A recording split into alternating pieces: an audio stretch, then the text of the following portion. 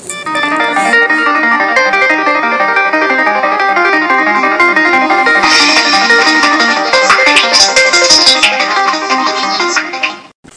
is Robert Martelacci, Chief Digital Curator of the Mindshare Learning Report, Canada's Learning and Technology magazine. This podcast is brought to you by C21 Canada, Canadians for 21st Century Learning and Innovation. I'm honored to have join me for a Mindshare Learning moment, Rod Allen, Superintendent and CEO at the Cowichan Valley School District in beautiful Victoria Island and former Assistant Deputy Minister in the Department of Education in British Columbia. Good afternoon, Rod, and thank you for taking the time out of your busy day to join me. Hi, Robert. Thanks for having me on. Well, and this is our second time that we just figured out that I interviewed you about 4 years ago when you were in your previous role as ADM, and you did some pretty incredible things and took a bit of a risk in transforming the curriculum, a pioneer of sorts around the whole 21st century vision. It was a massive effort. What inspired that? Really, I think there was a few things. One for sure was looking at our results that we were getting as a jurisdiction, as a province on PISA and other national and international assessments, seeing how well we performed there, and yet trying to square that with this feeling of unease that we weren't really preparing our kids appropriately for their futures, and trying to, like I say, square those two notions. One, on the one hand, by very traditional measures, we're doing very well, and yet this sense that something was not quite right and we weren't maybe looking at the right things. Really the same set of questions that the OECD is asking themselves now. Are those measures that we have traditionally measured, they're necessary but not sufficient? And so what were we lacking? What were the kinds of things that we needed to think more about? Right. And that really took us down the 21st century road, looking at competencies and revising the kinds of revising curriculum so that we could really enable the kinds of learning experiences we wanted all our young people to have. And what year was that? Was that about 4 years ago now? That probably started about 5 years ago. 5 years ago.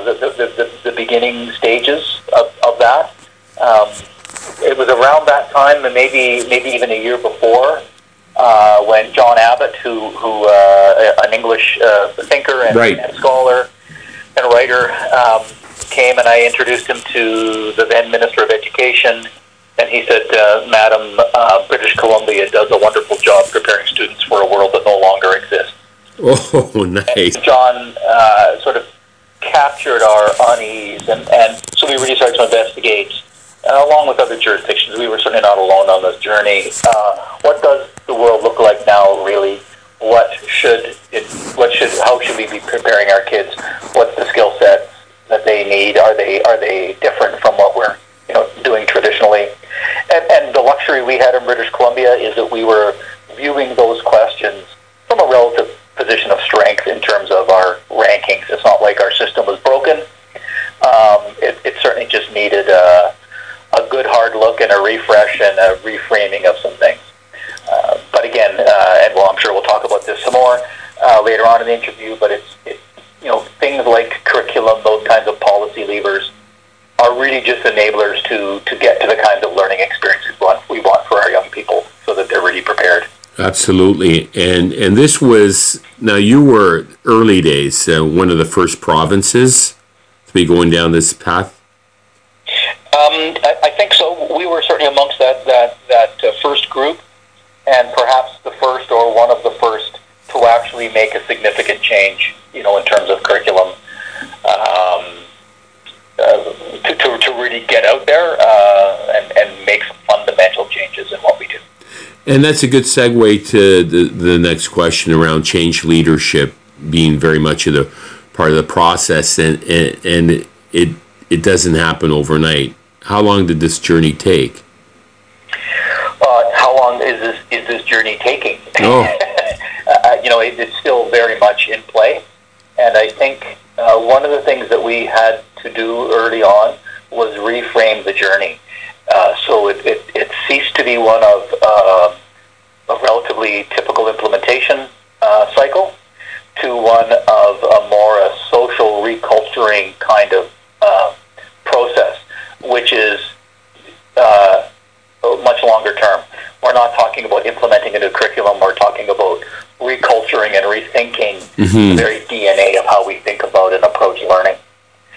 So we let ourselves off the hook of a traditional implementation cycle and allowed ourselves a little bit more space and time, knowing that it wasn't implementing a new curriculum or a new reporting system or a new assessment regime. It was really about reculturing our entire system and how we think about learning. In your current role, which congratulations, you're celebrating a year in as superintendent at Cowichan Valley this week. Now, in hindsight, would you have done things differently? Is that a good question? That's a big question. Yes. From the provincial perspective, I don't think so. Right. I mean, there's always little things that you would do right. differently, but I think on the broad strokes, I think the efforts we went to build our social license, to be inclusive, to co-construct from the very beginning stages, which meant we were longer coming out of the chutes. Right. A little bit, but when we came out, we were far more aligned and had a more coherent message and had support from essentially all of our partners in this journey. So we weren't going it alone. We built our social license within government, outside of government, across the education sector and beyond, in the space of communities, with all our union partners and our partners. And that was essential to do it. So we didn't collaborate in that sense. We didn't consult in that sense. Our collaboration was very much around co-construction. We built together from the very beginning. And I think that was the right decision to make, to take that longer road and ending up with products, ideas, and so on that landed on far more fertile ground and were far more based on the everyday experience of our teachers. Now, it's fascinating to see you in your new role where you are now taking that curriculum and operationalizing, if you will, and implementing it within your district. What's that experience like? It's hard to hide and blame it on somebody else. Yes, no doubt. But government, a new curriculum. So that's actually quite good. I think the power of the relationships that I had built provincially,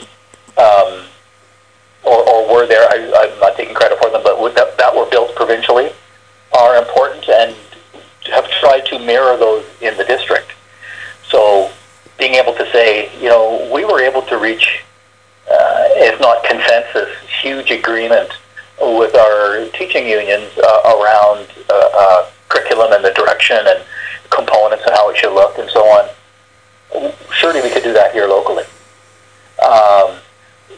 We've been able to think about resourcing in certain ways provincially, how we think about innovation, trying to encourage and support courageous innovation, trying things differently.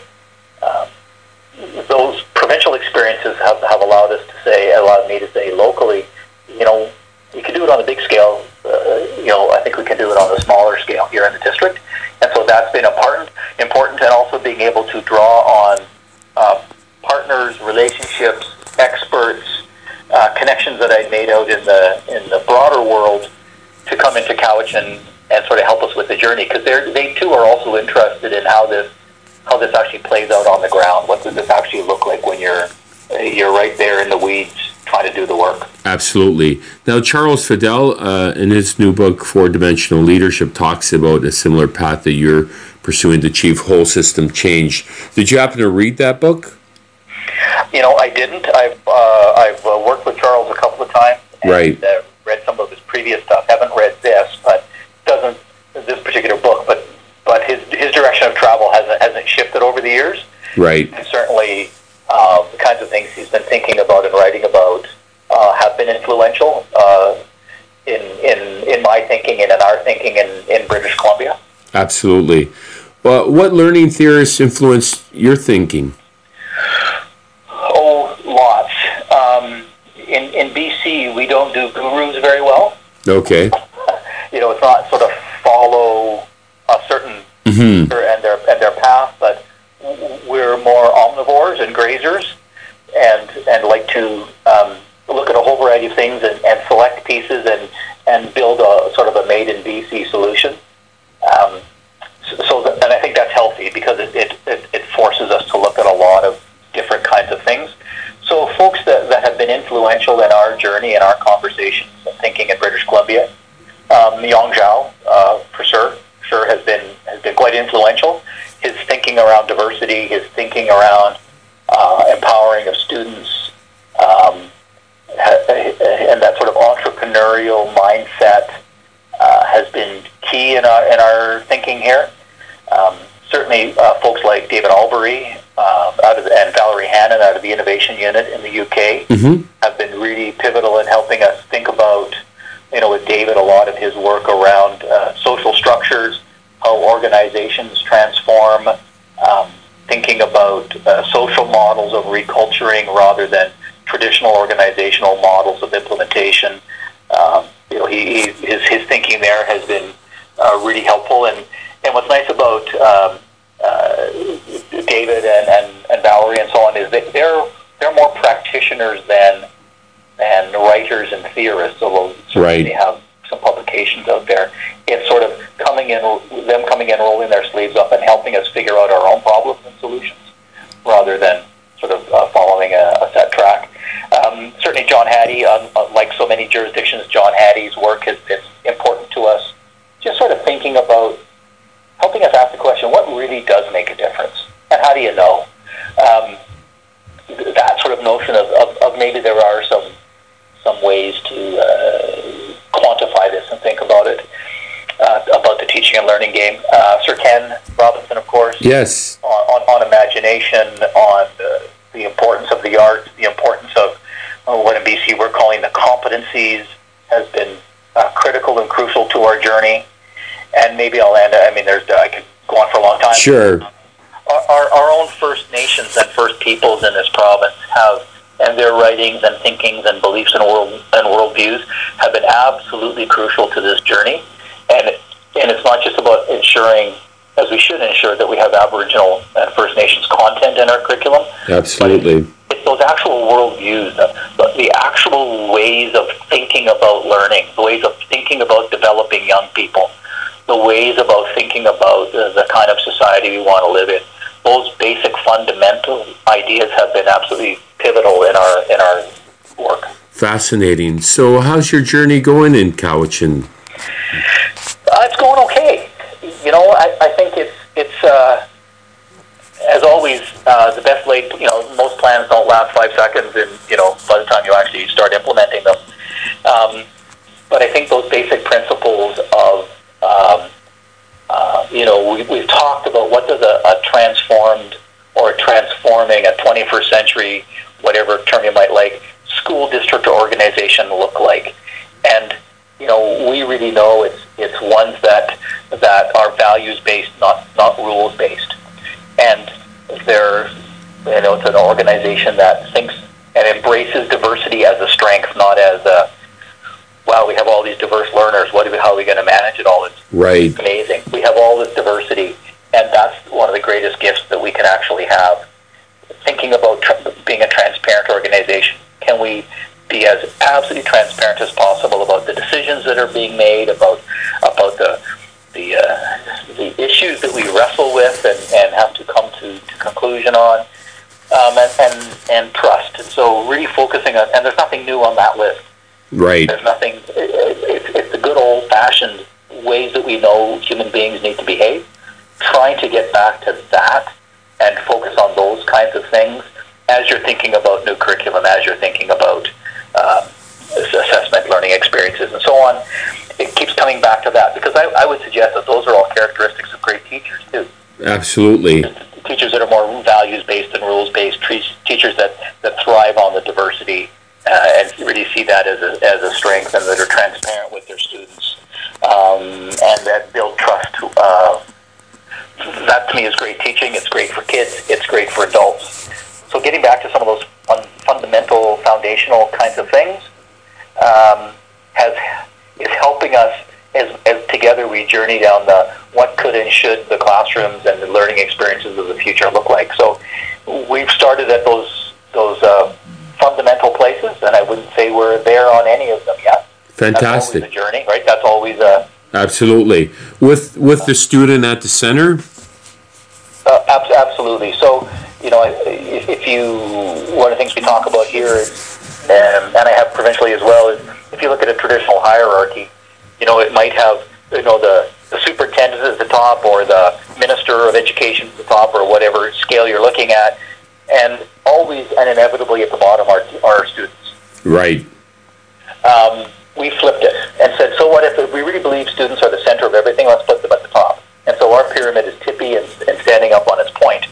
And our role is to support those students. And Fantastic. that requires far more nimbleness and collaboration and innovation to do that. And so the role of teachers is to support the learning of students. The role of principals or vice principals to support teachers and support students. And you see how that goes. And then you start using words, instead of using on the traditional hierarchical pyramid, you'd use words like accountability and those kinds of things. We would use words like responsibility, as you sort of have responsibility for more and more kids. Right. That's a downhill hierarchy, and more how do we support, how do we enable. So we use more terms like support, responsibility, etc. So that sort of fundamentally is how we're thinking about things. But kids aren't just at the center; they are everything. That's the only reason we're here. Fascinating, and I'd love to share that pyramid in our report if you can flip that to me as well. Sure. Very cool. You're doing some innovative things with technology. I had an opportunity to visit briefly your district, and you talked about the private cloud and some other things that are happening. Perhaps you can share some insights on that front and what inspired the innovations. Sure. Some of it, like our own cloud, came about from us wanting to communicate with students differently, think more about archiving of actual work than just a report card or reporting on things secondhand. Let's actually save and share and that work, and try to do that in a safe and secure manner. So it's safe for kids, safe for parents, etc. And so kind of worked on building our own version of that, which is just beginning to roll out. You saw sort of some early stages of that, where we have a number of teachers working in that environment right now, and we'll be rolling out more in the fall. Yeah, I was very impressed. And it's again fundamentally it's allowing parents to have a window into their kids' work, and seeing that, and having students be able to archive and see the journey, not just a couple of products, but be able to really see the journey and the growth of our students. So that's sort of the own cloud place. It's also great for sharing documents. It's great for that communication and transparency piece that I was talking about. If you're not there, it's hard to be transparent when you're in a paper-based world, or you're worried about the Patriot Act and what you can put online and what you can't, and so on. So we liked our own cloud solution. We've also used some pretty simple technology, but we think in some transformative ways. On the day you were here, you saw us do a professional development activity Correct. for all our schools, and it was an activity that was relatively high risk. So it was our principal that's responsible for First Nations and Aboriginal learners, kind of sounding the call to all of our teachers about the importance of getting this right, redoubling our efforts, working hard, and so many of our teachers, and I think this is not unique to Cowichan, are nervous about that in terms of using First Nations and Aboriginal content, because if we're not Aboriginal, that's you don't want to get it wrong. And it was Denise sort of giving permission to try. It's okay, you have permission to make mistakes, in other words, and so sort of a challenging message. And so we know, as we listen to people like Bruce Wellman, tells us that the more challenging, the high risk the activity or the message is, the more security and safety you should have in your structure.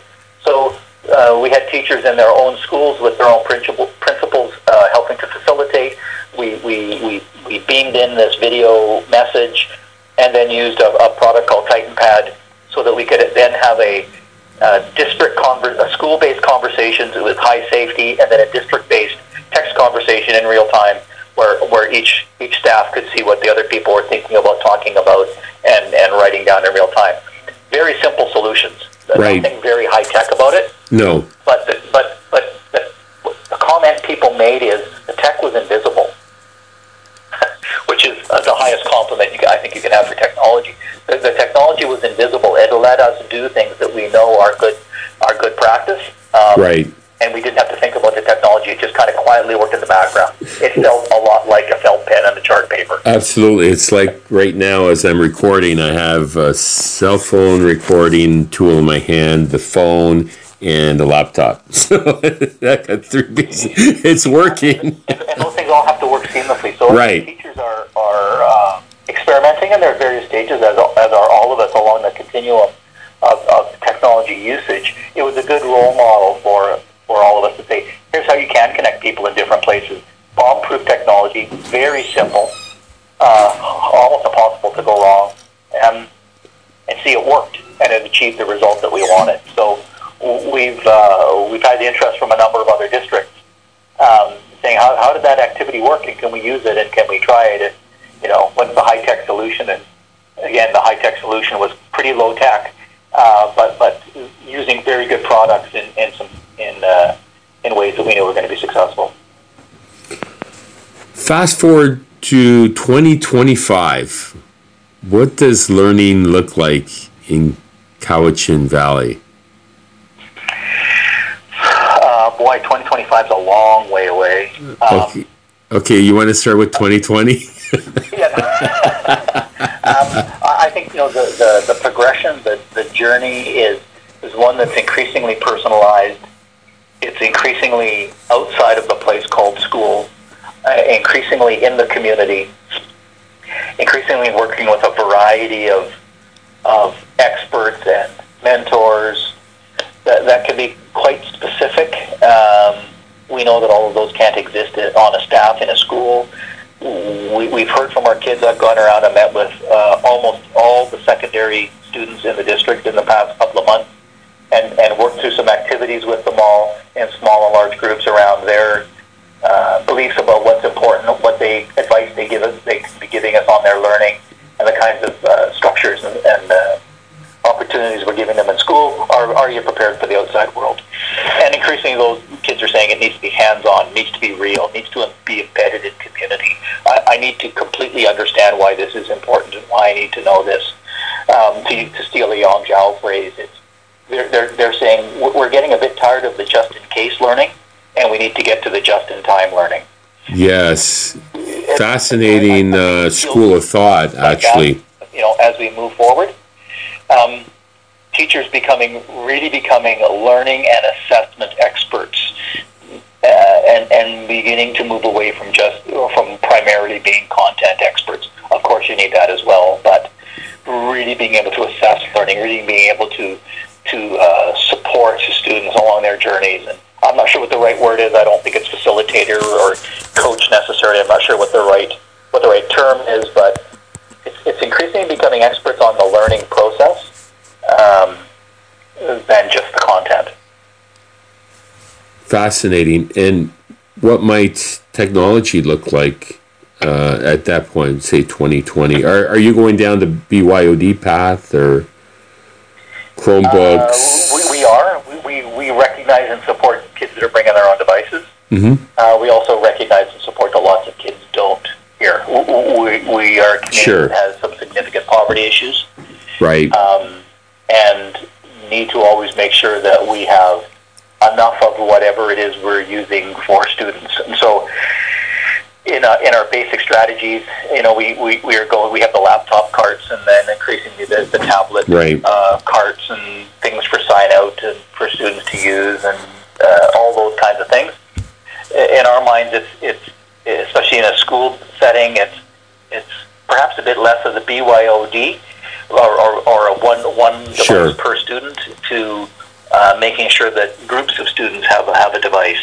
Because again, we want those collaborative experiences, and 2 or 3 or 4 kids clustered around a laptop or a tablet, asking questions, answering questions, challenging each other is really the kind of look we want and the kind of experience we want, more than just I'm buried in my own machine.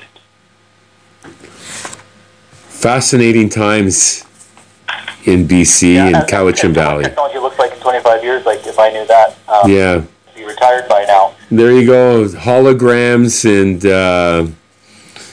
virtual reality, perhaps. But our reality today is pretty exciting right now, and all the wonderful work that you're doing along with your colleagues in transforming learning for kids and making it more meaningful. Well, thanks, and I think it's so much of it is it's becoming less about the adults transforming learning for kids and more adults helping kids transform their own learning. It is really a key piece for us, and that's a cultural shift. That's a complete rethinking of the DNA of learning and how we engage in it. So that's to me is the really exciting part of all this is as the adults can eventually start to step back and do a bit less for the kids, and have the students really taking ownership and charge of their learning, and just making sure kids don't fall through the cracks. With that, I thank you, Rod Allen, for your time this afternoon. Thanks, Robert. This has been great. As always, it's great chatting with you. That was Rod Allen, Superintendent and CEO of Cowichan Valley School District on Victoria Island. My name is Robert Martellacci, the Mindshare Learning Report. Be sure to check out www.mindsharelearning.com to get your latest issue of the Mindshare Learning Report. And until next time, keep the digital learning curve steep.